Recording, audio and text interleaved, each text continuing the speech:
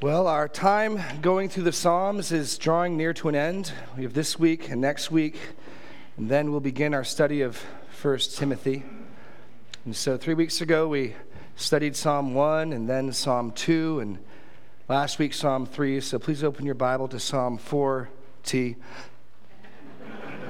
Someone's got to keep Pastor Gary's legacy alive. Please open to Psalm 40. And as we turn there, I just want to make a few observations from it. The title of this morning's message is The Song of the Redeemed. And Psalm 1 and Psalm 2 and Psalm 3 showed some of the variety of things that the Psalter deals with. Psalm 1, this two paths concept, wisdom and folly, life and death, blessing and curse. Psalm 2, focusing on the rebellion of the nations, the coming kingdom and judgment of Messiah King, and the invitation to repent, the invitation to find refuge in the Son. Psalm 3, a cry for deliverance by David from his enemies. And so all three of the first Psalms we've looked at have been singularly focused. The topic they have at hand is focused. And yet sometimes life isn't that simple, is it? Sometimes life can be complicated. We can have lots of things going on. Psalm 40 is probably my favorite psalm. It's the first psalm that really struck a chord with me after becoming a Christian. And one of the reasons I love it is there's so much going on in David's life. We're going to read through it in a moment, and David will be recounting past deliverance, and he'll be instructing others, and he'll be giving testimony and delighting in God. And then he'll start crying out for more deliverance, and he'll start confessing his sin. And ultimately, he'll be uniting with other believers to worship the living God. So let's read Psalm 40 and look at this movement of the complicated life of David, of all that's going on. To the choir master, a psalm of David. I waited patiently for the Lord. He inclined to me and heard my cry. He drew me up from the pit of destruction, out of the miry bog. He set my feet on a rock, making my steps secure. He put a new song in my mouth, a song of praise to our God. Many will see and fear and put their trust in the Lord. Blessed is the man who makes the Lord his trust, who does not turn to the proud, to those who go astray after a lie. You have multiplied, O Lord my God, your wondrous deeds and your thoughts towards us. None can compare with you. I will proclaim and tell of them, yet they are more than can be told. In sacrifice and offering you have not delighted, but you have given me an open ear. Burnt offering and sin offering you have not required. Then I said, Behold, I have come. In the scroll of the book it is written of me. I delight to do your will, O my God. Your law is within my heart. I have told the glad news of deliverance in the great congregation. Behold, I have not restrained my lips. As you know, O Lord, I have not hidden your deliverance within my heart. I have spoken of your faithfulness and your salvation. I have not concealed your steadfast love and your faithfulness from the great congregation.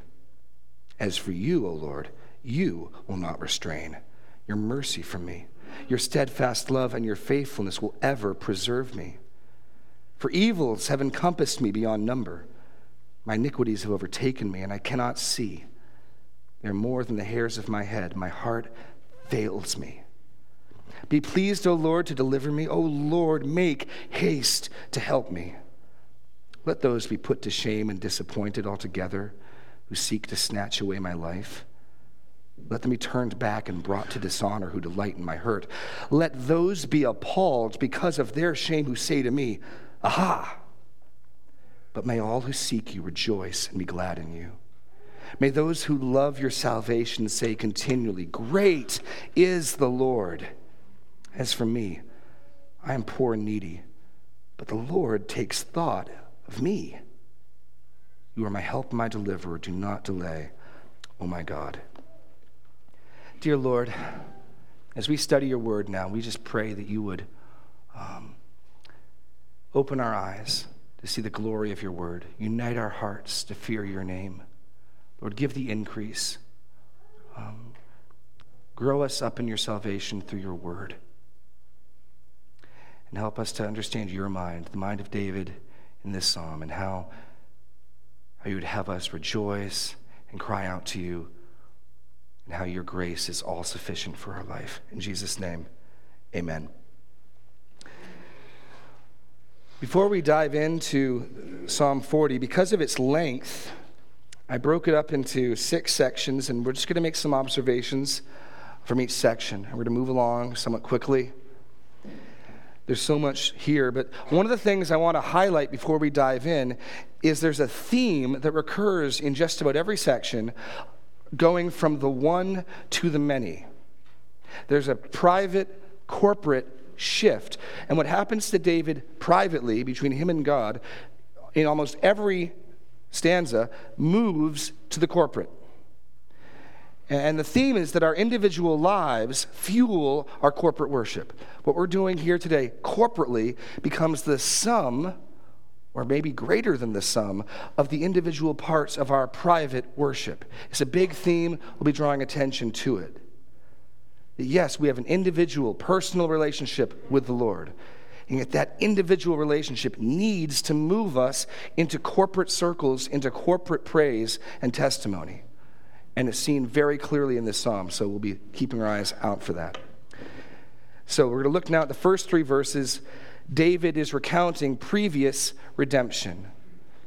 Psalm 40 comes at the head of the previous 3 psalms, starting in Psalm 37, that all recount waiting on God, and then waiting some more on God. And then Psalm 39, waiting some more on God.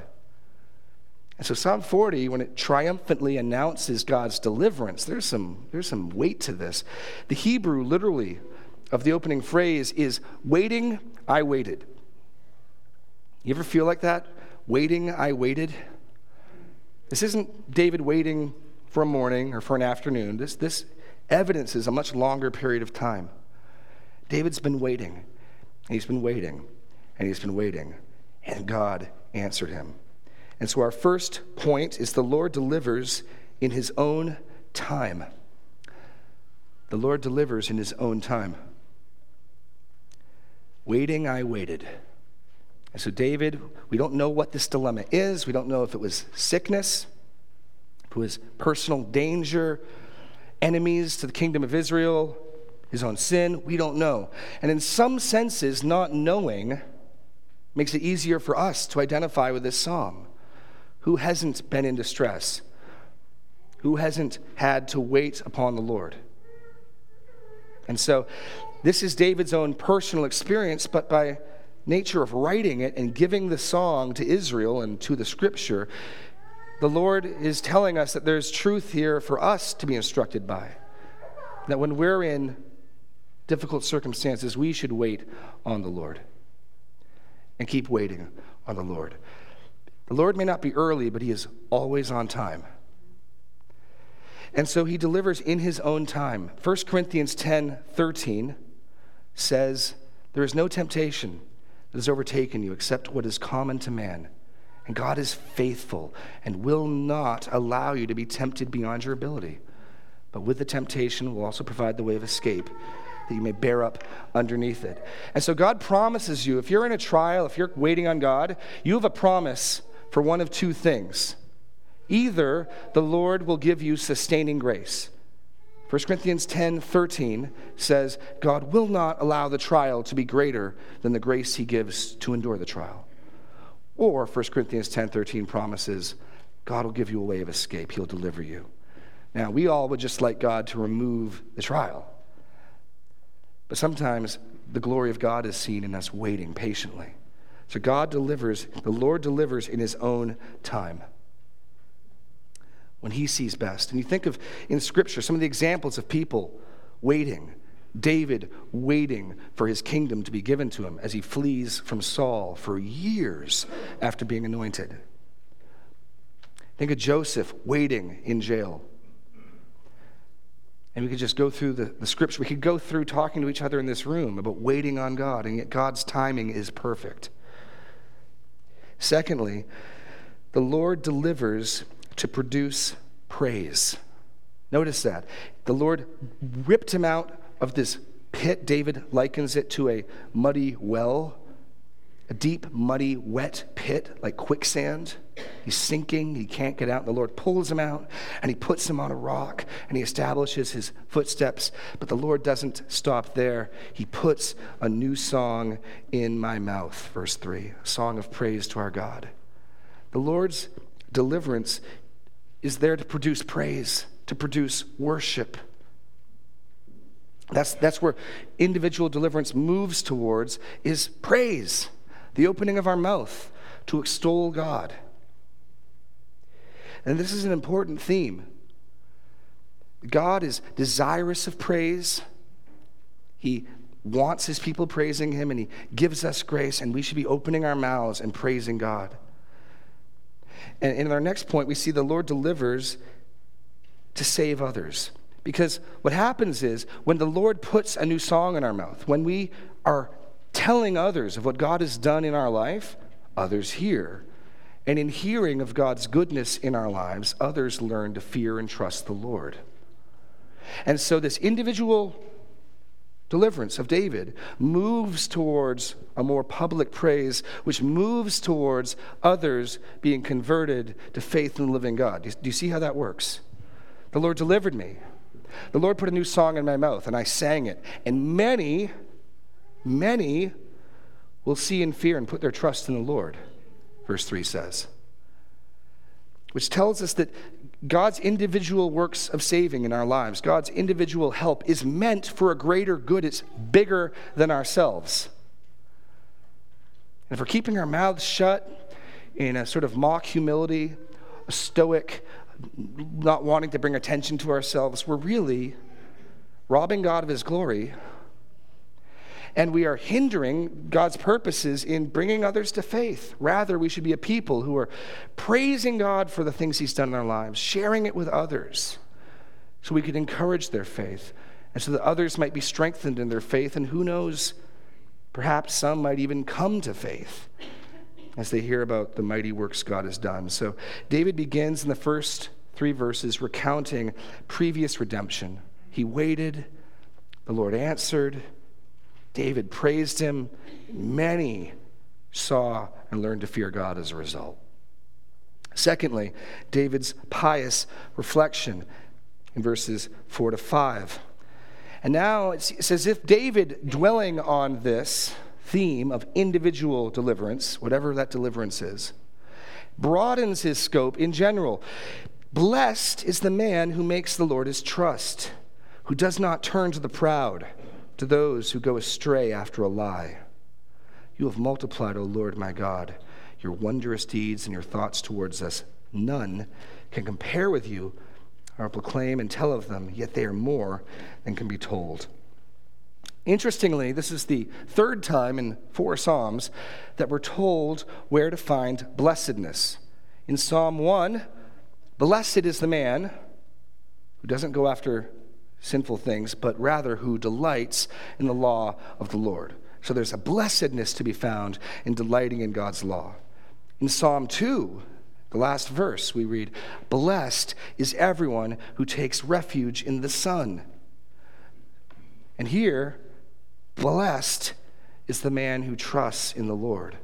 Isn't that a wonderful picture from the Psalms? Blessedness is found in delighting yourself in Scripture, in hiding yourself and finding refuge in the Son of God. Blessedness is found in trusting in God. This is what the Psalms are opening up to us, showing us about the blessed life, where true spiritual blessing and health is in loving God's word, in hiding yourself in his Son, and in trusting the living God. And of course, this trusting of God is always seen in contrast to trusting other things. It wouldn't be hard to trust God if there wasn't an opportunity cost. The world is filled with things that promise protection, deliverance, safety, and they're going to be in contrast to trusting in God. Even last week we saw David fled Jerusalem And yet he understood, I'm in the hands of the living God. And here, David contrasts it with, blessed is the man who makes the Lord his trust, who does not turn to the proud, to those who go astray after a lie. And frequently, that's the real challenge in a trial.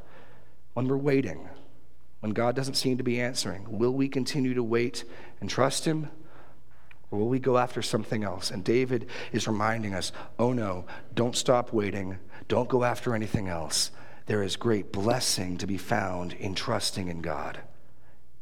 And you don't want to lose the blessing of trusting in God. And then as David overflows with this theme, he begins to, as it were, connect this one act of salvation that God has done in his life, this one deliverance, to the many other great works of God. It sort of starts spreading in his mind. You have multiplied, O Lord my God, your wondrous deeds and your thoughts towards us. So we started with one act of deliverance. And now that's just reminding the psalmist of all the other great things God has done. And David's mind is beginning to see that our God is a great Savior, and he is just constantly working redemption and delivering his people.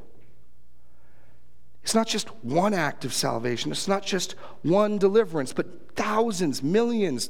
David would say more than can be numbered. But we can forget about that sometimes if we're not meditating on what God has done for us, if we're not moving that along to praise. So blessedness is found in trusting in the Lord. Next, we need to remember and tell of the Lord's mighty deeds in your life. Remember and tell. It's as if David had forgotten all the things the Lord had done while he was focusing on his trial. I mean, that can happen, right? We get tunnel vision. We've got a trial, we have a difficulty in our life, and everything else just sort of starts to fade away as we're looking at this thing and we're praying and we're waiting and we're waiting and praying. And then we're waiting some more and praying. If we're honest, worrying a little. And then the Lord answers. And it's as if in that moment, the rest of the blinds open and we are reminded, of course my God's a Savior. Of course my God delivers. Of course my God is good. And then all these other wonderful acts of God begin rushing in. Verse 5, you have multiplied, O Lord my God, your wondrous deeds and your thoughts towards us. None can compare with you. I will proclaim and tell of them, yet they are more than can be told. And this gets back to that theme of remembering to remember. Our God is wondrous. Our God is amazing. Our God is a Savior. Our God, you could begin extolling his excellencies and you would never run out of things to praise him for. And so if you're here today and you are discouraged, this isn't exactly where your heart is, the pathway is to begin to think about, talk about, tell others about the things the Lord has done to save you in your life, the things the Lord has done to deliver you. And what's going to happen is as you begin rehearsing those things in your mind, as you begin sharing those things with others, other acts of deliverance are going to come to your mind. Other great works of God, whether they're in Scripture, whether they're in your life, or in the lives of others. Other deeds will begin to sort of connect and link until you will arrive at the place where David is, where there's just too many amazing things about my God to even communicate. I'm going to try. I will proclaim them. There's too many for me to speak of. And so this pious reflection then leads to personal response of David, verses 6 to 10. And what's going to happen is David is going to first commit himself individually to the Lord and then to the people of God. So we're going to have this individual to corporate movement, the one and the many movement. As first, David, in response to thinking about this, his heart is overflowing in wonder and awe of the wonderful things the Lord has done. Well, there has to be a response. And David knows that the response can't just be mere ritual, mere just offering a bull. He says, in sacrifice and offering you have not delighted, but you have given me an open ear. Burnt offering and sin offering you have not required. Then I said, behold, I have come. In the scroll of the book it is written of me, I delight to do your will, O my God. Your law is within my heart. The first thing we see, God desires right hearts over right service. God desires right hearts over right service. As a faithful Israelite who has the law, David might be tempted to think, my heart is overflowing with love and gratitude and wonder at the living God. Well, then it must be appropriate for me to go give the Lord a sacrifice to sort of thank him. And it might be. But David knows that the only true and real and fitting response to who God is giving of his whole self. The Lord desires right hearts over right service. Turning your Bibles just a few chapters over to Psalm 51. David there says something very similar. Psalm 51, verse 16 and following. For you will not delight in sacrifice, or I would give it. You will not be pleased with burnt offering. The sacrifices of God are a broken spirit, a broken and contrite heart, O God, you will not despise. Do good to Zion, in your good pleasure, build up the walls of Jerusalem. Then will you delight in burnt sacrifices, in burnt offerings and whole burnt offerings. Then bulls will be offered on your altar. You see, we mustn't understand David as simply casting off the law, as if because what truly matters is a heart, the ceremonial aspect is unimportant. In Psalm 51, he makes it clear, you're not really interested in bulls primarily, but once I have a right heart, I will do to the best of my ability those things that the law requires. But we've got to get first things first. And first things are heart changes. And so it helps us understand what he's saying here in Psalm 40. And Psalm 40 is not the abolition of the law, as if you can sort of rip Leviticus and a good portion of Deuteronomy and Exodus out of your Bibles because David here says God's not into that anymore. That's not what he's saying. It's hyperbole. Compared to right hearts, God isn't interested in right sacrifices. And that's the wonderful priority. God is after our whole beings, our hearts, and all of us. Which brings us to this next point. We must respond with our whole being to him. We must respond with our whole being to him. In the psalm, David comes and says, "Here I am," as if presenting himself to God for service. And then, "I delight to do your will, O God. Your law is within my heart." It's not merely a physical service that's done begrudgingly, but he's presenting himself willingly, gladly, delighting in God's law. See, as David moves from recounting one act of deliverance to the song and the praise it puts in his mouth, to others coming to faith, as he dwells then on the bigger theme of how wonderful it is to wait on God, encouraging us to wait on God, which then leads to just all the other deliverances God has. And David is just overflowing with love and adoration, and he recognizes the only fitting response is my whole being, my whole person. Paul in Romans 12:1 says something similarly. "I appeal to you, therefore, my brothers, by the mercies of God, present your bodies as a living sacrifice, holy and acceptable to God, which is your spiritual worship." If you are feeling grateful to God, if you feel as though God has done you some good, please don't go try to repay him. Well, I'll go do something for God. That's not what God wants. God wants you. He wants your whole self. He wants your heart. He wants your affections. He wants your mind. He wants your desires. Oh, and once he has those, you're going to be doing all sorts of things gladly to please him. But please don't think the answer is, God did a great thing for me and I'll spend the rest of my life trying to pay him back. As if salvation and grace is a ledger that needs to be balanced. And I'll never really pay it back, but hopefully I'll make a dent in it. You start thinking that way, and the cross stops being a marvelous grace and it becomes a business transaction. No, God wants our hearts. He wants our whole being. And thirdly, in verses 9 to 10, we see that personal commitment should lead to public confession. Here's that shift. First, David commits himself individually to the living God, and then that has consequences and implications for his relationship to the redeemed. Verses 9 through 10. I have told the glad news of your deliverance in a great congregation. Behold, I have not restrained my lips, as you know, O Lord. I have not hidden your deliverance within my heart.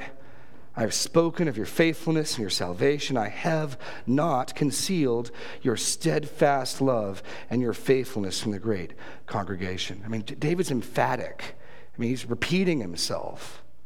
David understands that all of this commitment to God really only is true if it starts bearing fruit in his relationship to others. First and foremost, you've got to deal with God. First and foremost, your heart has to be right with him. But if that doesn't bear fruit horizontally to other people, you got to start asking, did it ever take place in the first place? I mean, David's emphatic here. This is no small theme in this psalm, this moving to, I have to, I feel obligated, I want nothing other than to tell others what God has done for me. You need to know God's goodness in my life. Let me tell you about what God's been doing this week for me. And this is how we encourage one another. In the New Testament, we're told in Hebrews 10, do not forsake the assembling together, as is the custom of some, but come together encouraging one another, all the more as we see the day approaching. We gather together and we encourage one another. And what is more encouraging than someone coming up and saying, rejoice with me. Let me tell you what God's done for me this week. Let me tell you about the deliverance of the Lord these last few days. Or coming up and saying, I'm discouraged, brother. Could you tell me something that the Lord has done? Help me remember the goodness of God. Share with me what God has done. There can be sort of a mock humility. I don't want to draw attention to myself. And it's not in God's plan. It's not in God's plan. I really hope today when we gather in between the service and the ABF, I really hope that you would try to find somebody to talk to share God's blessings, or if you're feeling empty and weak, find someone to share what God's done in your life. Like that is what is so important about what we call coffee and donut time. It's a chance for the body to do this type of sharing, to do this type of encouraging. It's critical and crucial for the maintenance of our faith, the building up of the body. It's no small point for David. Personal commitment must lead to public confession, public communication. And this is, again, why the notion of churchless Christianity makes no sense. As if you could divorce these two and just have the me and God part that never overflows to the many. It can't be done. Not in any God-pleasing way. And let me just ask one question before we sort of turn the corner to the lament part of the psalm. If you're sitting here thinking, okay, this is great. David's all overflowing, passionate. David can say, I delight to do your will, but that's not where I'm at. What about me? Well, I think David has given us a roadmap of how he got to such a state of affections. If you're sitting here and your affections for the Lord, your excitement, your zeal is low, maybe you feel like you're the one who's waiting and waiting. Follow the path David leads for us. Think of some good the Lord has done for you. Think of some act of deliverance. Maybe it's your salvation. Maybe it's some answered prayer. The Lord has done you good. If you can't think of something, think harder. And as you think about that, have you ever shared that with anyone? Have you ever told anyone about that? Have you ever passed that along to see what other good things God will do with it? Because God's always working many things together at once. And he wants to take your single deliverance and use it to bless others. And as you're doing that, your mind hopefully will be going to the other great things God has done. The cross, the exodus from Egypt. And time wouldn't allow for us to list all the things God has done. And as you begin to think about those things, well, your spirit and your affections and your joy should be growing. So David has shown us how he got here. We can follow in his steps prayerfully, or we can sit back and sort of hope God will just one day zap us with love for him. I would encourage us to zealously follow David's example. It starts with our individual deliverances. It moves to the people of God. It moves to a mind thinking more and more about what God has done, and that results in praise, adoration, commitment. And that praise and adoration and commitment moves to fellowship and worship. Now, what's striking about this psalm is that this first half, this as wonderful as it is, stands in stark contrast to the remainder. In fact, the contrast really gets set up in our last chunk where David says, I have not hidden, I have not restrained. And then in verse 13, and then in verse 11, as for you, O Lord, you will not restrain. There's a contrast here. And David goes from this mountaintop peak of just passionate love, commitment, and devotion to God to crying out for help. And this is one of the things I really find wonderful about Psalm 40, that both of these can coexist in the life of the believer. Both of them do. If you're a child of God, if you're in Christ, then to some degree you are exulting, rejoicing in God's previous work he's done for you, and yet in immediate need. We're in this cycle of praise God, what he's done for me, and oh, please help me with what's to come. This is where I live. And so I just take great comfort in knowing that on the one hand, you can just be rejoicing in God. You can be exulting in what he's done. And at the same time, be crying out, oh, God, help me. My sins have overtaken me. I'm drowning in them. David's living there. So let's read verse 11. As for you, O Lord, you will not restrain your mercy from me. Your steadfast love and your faithfulness will ever preserve me. And so David's present request, firstly, we see that we are all still desperately in need of the Lord's mercy and help. We are all still desperately in need of the Lord's mercy and help. And that may come as a surprise. I mean, hasn't God given us a great salvation? He has. Hasn't God delivered us in the past? He has. Do we then desperately need his grace to come? Oh, yes. Oh, yes, we do. Now, the good news is he has promised it without measure. And so we are in desperate need of the very thing God has promised to give. But we're still in desperate need of it. And David cries out. He's just resting his hopes on the fact that God will not restrain his love and his mercy and his kindness. He's just recounted how God didn't in the past, and it's as though that becomes part of the foundation for his present hope. The logic being, if God was that faithful to me in the past when I cried out to him, if God was that good to me last time I needed help, how much more confident should I be that this time he will continually and continue to be faithful? Part of the logic also seems to be something along the lines of, Lord, I didn't waste your grace last time you gave it. I announced it to the congregation. Many came to faith through it. I didn't bury your light and cover it in a bushel, but I praised you. So please give me some more grace to do that with. And maybe we should be thinking, before we move on to ask for new grace, what have we done with the grace God's already given us? You know, maybe part of the reason the Lord is delaying in his deliverance, in his rescue, is he wants us to learn what to do with the grace he's already given, which is pass it on, announce it, declare it, give him praise. We all desperately need the Lord's mercy and help. Secondly, we see that sin still can and does ensnare the Lord's redeemed. Sin still can and does ensnare the Lord's redeemed. Verse 12, for evils have encompassed me beyond number. Again, there's a strong contrast. Just a few verses before, the Lord's great acts of mercy were without number. Now David's sins are without number. My iniquities have overtaken me. I cannot see. They are more than the hairs of my head. My heart fails within me. It's just striking that simultaneously David can say, I love your law. I love to do your will. I just can't stop talking about you.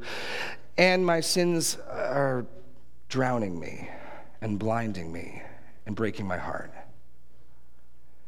And that's the beauty of this psalm, that both of these are existing in David's life, and we don't do ourselves any favor to champion the one piece and downplay the other, as if David is just really making some pious noise about his sins. His sins aren't really that big. He's just, using hyperbole. No, he uses strong language for God's deliverance, and he uses strong language for his own sinfulness. And I think we would do well to let both ring loud and clear. Sin still does ensnare the Lord's redeemed. And this is important because it's tough for us sometimes to be honest about this. We sort of want to believe that after you become a Christian, maybe initially you struggle with some big sins, but in short order you move on to small sins. And as you mature in the Christian faith, you just sort of deal with the day-to-day pride, day-to-day impatience, day-to-day a little bit of selfishness, but all the big bad stuff's long behind us. That's not where David's at. That's not where David's at all. And we feel like if we somehow were to be honest about our struggles, somehow were to be honest about our sin, we'd be sort of letting the team down. David doesn't feel that way. I mean, understand, not only is David praying this way, but in writing this psalm, he is basically confessing his sin to everyone. Israel first, and then through Scripture, the church. And I'm not saying that, that's something all of us should be doing, but James does talk about the importance of confessing our sins to each other, having people that we're talking to, being real. And we shouldn't feel afraid to be honest about our struggles with others, as if somehow the reality of verse 12 negates the reality of verses 1 to 10, because it doesn't. The Lord's people can and do struggle, and more than struggle, get defeated by sin. David is not describing a victorious fight here. He's describing a drowning. He's not winning here. He's not saying, Lord, I put up a good fight and I'm getting tired, help. He's drowning and blinded and broken. And that can be okay if we move on to point 3. There's a balance here. That can be okay if sin should greatly grieve our hearts and drive us to cry out to the Lord for deliverance. Sin should greatly grieve our hearts and drive us to cry out to the Lord for deliverance. I do a lot of pastoral counseling, talking to people, and I'm far more concerned with what people do about their sin than I am with their sin. I'm far more concerned with, how did you respond to that failing? What did you do about that error? Than I am about what the particulars are of what they did. Because God's people fall. They fall hard sometimes. And I care about what you do when you get up. There's a balancing act here. On the one hand, if we ignore the second point, we'll sort of end up in a nice moralism where the church is filled with relatively good people who've put all the really bad stuff behind them. And so we're just a church where our number one prayer request is, I need a little more patience, maybe a little more self-discipline, and no one's really being honest and raw. On the other hand, if we lose the third point, we can sort of get to, it doesn't really matter. We're saved by grace, so, oops. And we need to balance the line as David does here. He is honest about his sin. And he doesn't tell us what it is, again, so that we can identify, I think, more fully. And it doesn't negate the first 10 verses of this psalm. You can't go back and be like, I don't think so, David. I don't think you love the Lord's law. You're drowning in sin, David. No, they don't cancel each other out. But what does he do? He cries out to God for deliverance. He cries out to God for salvation. He's broken by it. His heart is melting within him. If that's the way you are responding to your failings, praise God. And he will help. Sin should greatly grieve our hearts and drive us to cry out to the Lord for deliverance. Fifthly, David now prays for rescue. In verses 13 to 15, be pleased, O Lord, to deliver me. O Lord, make haste to help me. Let those be put to shame and disappointed altogether who seek to snatch away my life. Let those be turned back and brought to dishonor who delight in my hurt. Let those be appalled because of their shame who say to me, aha. And just 2 points here. Pray boldly and pray often. Pray boldly. Be bold in your prayers to the Lord for help, and pray often. I mean, David has just extolled in this psalm the virtue of patiently waiting. Waiting, I waited. How blessed is the man who trusts in the Lord. Hurry up and help me, is his prayer. So David can see the value of waiting. He doesn't want to wait. Be bold. David does not pray, Lord, perhaps you want me to wait, and so he just, hurry up. Save me now. Now he's prepared to wait. He's just talked to us about how it can be good to wait, how there's a blessedness in trusting in God. He doesn't want to wait. It's kind of like the Lord teaching us to pray, lead us not into temptation. But James tells us that when we do enter trials and temptation, yippee, we're going to grow. Who doesn't want to grow? But I still pray, I hope you do, Lord, lead me not into temptation. I'm not looking for trials. Pray boldly and pray often. David is a man of prayer. In Luke 18:1, Jesus setting up the story of the persistent widow, Luke writes, and he told them a parable to the effect that they ought always to pray and not lose heart. And sometimes I think we can feel like, okay, I told the Lord what I needed, now let's leave it be. That's not the way David prays. David's badgering God, if you will. Be pleased, O Lord, to delivery. O Lord, make haste to help me. He's bold and he's persistent. And he's our model in Scripture for prayer. Next, we see we are to let the Lord be the lifter of our head. The lifter of our head. That phrase I draw from Psalm 3:3, and we'll be quick here because there's a lot of similarity. David praying about his enemies here, David praying about his enemies there. The common theme is David is not taking action, rather he's calling on the Lord to act. Perhaps in David's sin, some of it's public. There are some detractors. There are people who are standing on the sidelines and scoffing, and David wants it to go away. It stings, it hurts, but he's letting the Lord deal with it. He's letting the Lord be the lifter of his head, just as he was in Psalm 3:3. And finally, in our last section, how do we balance this all out? How do we live a life where on the one hand we are exulting in God and on the other hand we are drowning in sin? Well, the overarching balance should be of praise and rejoicing. Verse 16 to 17. But may all who seek you rejoice and be glad in you. May those who love your salvation say continually, great is the Lord. As for me, I am poor and needy, but the Lord takes thought of me. You are my help and my deliverer. Do not delay, O my God. 2 points. 1, delight yourself in who God is for you and what he has done for you.